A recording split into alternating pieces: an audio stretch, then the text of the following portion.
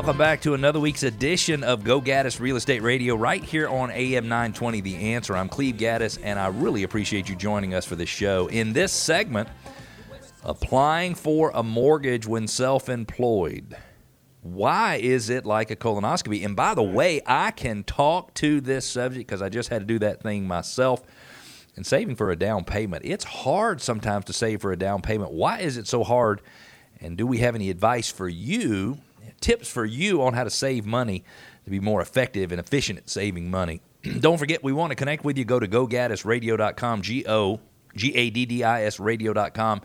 You can ask questions, make comments, push back, share ideas, request your neighborhood be featured in our Neighborhood Spotlight, and you can subscribe to our podcast. We'd love you to be a podcast subscriber. Without further ado, we have got one of our favorite guest expert advisors, John Birchfield, AVP Mortgage Consultant of Capital City Home Loans. He is my preferred mortgage provider. John, welcome. Thank you for having me. Good to be here. You and I have, over the last 3 or 4 years, we have done loans 1, 2, 3, 4, 5, 6 times for me. That's what I was thinking. 6. Yeah, and it's a little frustrating to be self-employed to get a mortgage. Now, I'm not frustrated with you ever. I do call every once in a while and say, hey, you know what? This is too damn much trouble. Somebody, sorry, I'm not supposed to say it on the radio. This is too much dang trouble. Let's figure out another way to do that. But it's more difficult for someone who is self-employed to get a loan. So do me a favor and walk me really quickly through what someone who is employed has to do to get a loan. And then when we talk about what somebody self-employed has to do, they can compare and contrast. Yeah, if you're just a normal W-2 wage earner clocking in and out with a business, then you're just going to provide your pay stubs, your W-2s, usually just the W-2 for the most recent year because that income is consistent. It's exactly the same month in and month out and more reliable. So it's easier to predict what the income might be in the future. So it's pretty easy. Let me clarify. You said clocking in, clocking out. Now, that's somebody who works hourly, somebody who works salary, whatever it is. That's all the same, right? That's what you meant? Yeah. Okay, gotcha. Speech, but a normal W-2 wage earner working for a business. Okay, so my third daughter just started a job as a nurse at a very nice hospital in Metro Atlanta. And how quickly after she starts her job as an employee can she actually count that income toward a mortgage? Is it like right off day one? Day one, sometimes even before day one. They'll get an offer letter, and as long as they're going to start the job prior to their first payment being due, we can underwrite and approve the loan. Okay, so W-2s, couple bank statements, what else was it? So that's it. Okay. W-2s, bank statements, and pay stubs. And a pay stub. So you got to have your most recent pay stub. Okay. So would you mind if we just kind of talked about my situation and then not my specific situation, but so I'm self-employed. I've been self-employed since 2002 through the same company. I get a small salary, and then most of what I make is in the term of distributions or in the form of distributions. And so when I get a loan, you are looking for me to give you bank statements to show you where the down payment is coming from.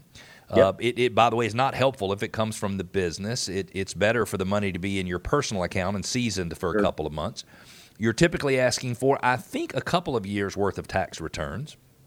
And then you're asking for, I believe, 2 years' worth of profit and loss statements as well, or last year and this year. And I think it's because they're trying to look to see if there's any significant changes. Growth in the business is no problem, but certainly significant changes in the business is a problem. So that's my situation. It always works out. It always works out that I'm able to qualify. If I were you, I wouldn't loan me any money anyway. So I think it's a great thing. But talk about that process. How is it different? What are you looking for from a self-employed borrower compared to an employed borrower? Yeah, the underwriter's job is all about risk management. So they have to try to predict to the best that they can what your income might be in the future to confirm that you have the capacity to repay the money we're loaning you. Right. That's their job. Right. And, like your daughter at a nurse, paycheck's consistent. That's easy. That's right. But when self-employed, income goes up and down as things change in the world. So the only way to really do that is to get an idea of what your income has been in the past. Right. So we go back to those tax returns, look at your net taxable income over the last couple of years, try to predict what it might be in the future. So, hey, if you have a self-employed person who also owns real estate as an investment, they are depreciating that real estate, and so they might be taking, let's just call it $12,000 worth of income and depreciating that to zero. Do you actually add that back in to their income? We do. Depreciation? Yeah, depreciation's not a cash expense. You as a business owner didn't write a check for depreciation. That's correct. So even though that's income you're not paying taxes on, we're going to count it to help you qualify for a mortgage. So what I'm hearing is, number one, and I said this, that you got to be able to show where your down payment's coming from. It needs to be in place for a couple of months. That you need to have a business that appears stable, and that's why they're asking for 2 years.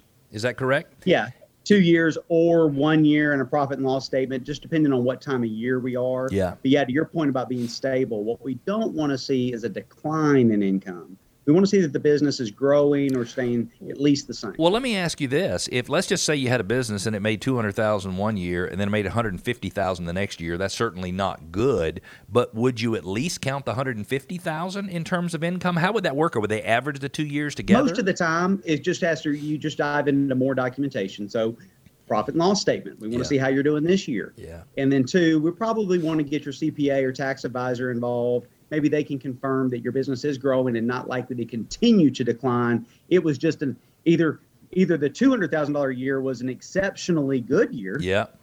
Or the $150,000 was just an exceptionally or an unusual off year and not indicative of what your business normally does over time. Absolutely. If you've just joined us, you're listening to Go Gaddis Real Estate Radio right here on AM 920 The Answer. I'm Cleve Gaddis, and I'm joined on the line by John Birchfield, who's an AVP mortgage consultant at Capital City Home Loans, and we're talking about getting a loan as a self-employed person. Got to be able to source your funds. Where's your down payment coming from? Got to have a couple years worth of tax returns, at least one, and some up-to-date P&Ls. Now, a lot of self-employed people don't have P&Ls. The P&Ls are going to be used to help support the tax returns. But you're right. A lot of small business owners, they're not working up profit and loss statements every quarter. They just deal with that with their tax accountant at the end of the year. But we can help with that.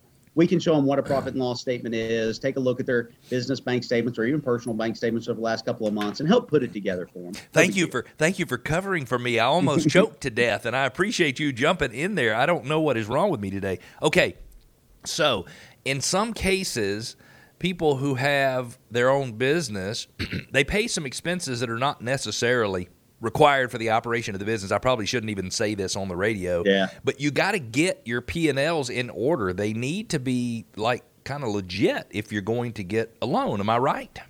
Yeah, they need to support the prior year's taxable earnings, right? That's what we want to focus on. So you're right.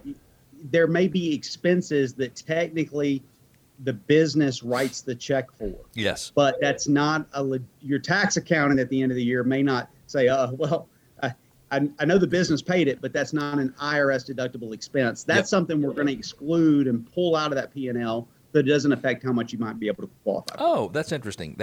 So if somebody's self-employed and they want to know whether or not they can qualify for a loan or based on their current situation, what they need to do differently in order to qualify, could they call you and would you just kind of look at stuff and walk them through it? And we love doing that. That is our passion. We want to talk them through it, take a look at what's been going on in the past, talk to them about what they might want to do in the future so they can get where they want to be. Now, is that 678-226-7887 the number to call? All day, every day. John Birchfield, Capital City Home Loans, 678-226-7887. Okay, I want to buy a house. I need to save a down payment. Yeah. And by George, I just can't seem to save the money. Give me some tips on how to save some money for a down payment. Yeah, this is the biggest hurdle to buying your first home is getting that cash available for the down payment. The first thing to realize is it's not 20%, it's not 10%. You can buy a home with as little as 3% down. Now, that 3%, John, that's a conventional loan. That doesn't mean anything. That's just one that's bought by the government entities, if you will. And that's for a first-time home buyer, meaning you haven't owned a home in the last 3 years? 2 years? 3 years. 3 years. Okay, got it. So that's the 3%.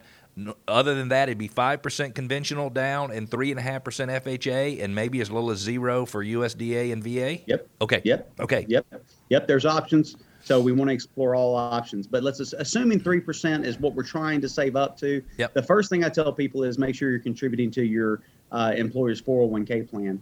One, there's likely a match. 2, hopefully the markets will grow that money over time. 3, it's it's before tax contributions. So it's easier to save in a 401k. Now, how does that help you with a house? Yeah, that's what I was wondering. Yeah, most plans will allow you to borrow against your 401k, not withdraw the money, because we don't pay tax penalties and the penalties that they charge you for using 401k money, but borrowing against your 401k can provide liquidity to help you purchase that first home. Well, so now I'm confused. So you can actually borrow money from your IRA or your whatever to make a down payment on a home, and that's legit. That's allowed? 100%. Yeah, because that is an asset that you're borrowing against. It's not an unsecured loan. Yeah. It's your money. You're just borrowing it for a small period of time. And that's such an interesting thing. And I assume that whatever payment they would be required to make to pay it back, you include that in the debt-to-income ratio. No, you don't? We don't. Whoa. That's a trick, isn't it? No, that's so interesting. We won't include that payment. Oh, man, for everybody who's listening to this show, I am so glad. I have never, ever heard this before, Mr. Birchfield. Thank you so much for sharing. So your first tip is participate in your company's retirement plan, whatever it is. I called it an IRA. I'm sure that's not what it is. It's something else. Okay, we've got about 30 seconds left in this segment. What are other tips for helping people who can't seem to get off their fannies and save money to get going saving that money? Budget. Write it down. Know where your money goes. Give every dollar a name so that you can maybe skip the Starbucks. Tighten it up. Because there's places where it can be saved. John, thank you so much for coming on as a guest. Great segment. We're going to take a quick break. When we come back, how much home can you truly afford? And are the dreams of home ownership being put on pause? We got those subjects and more. Stick with us. We'll be back.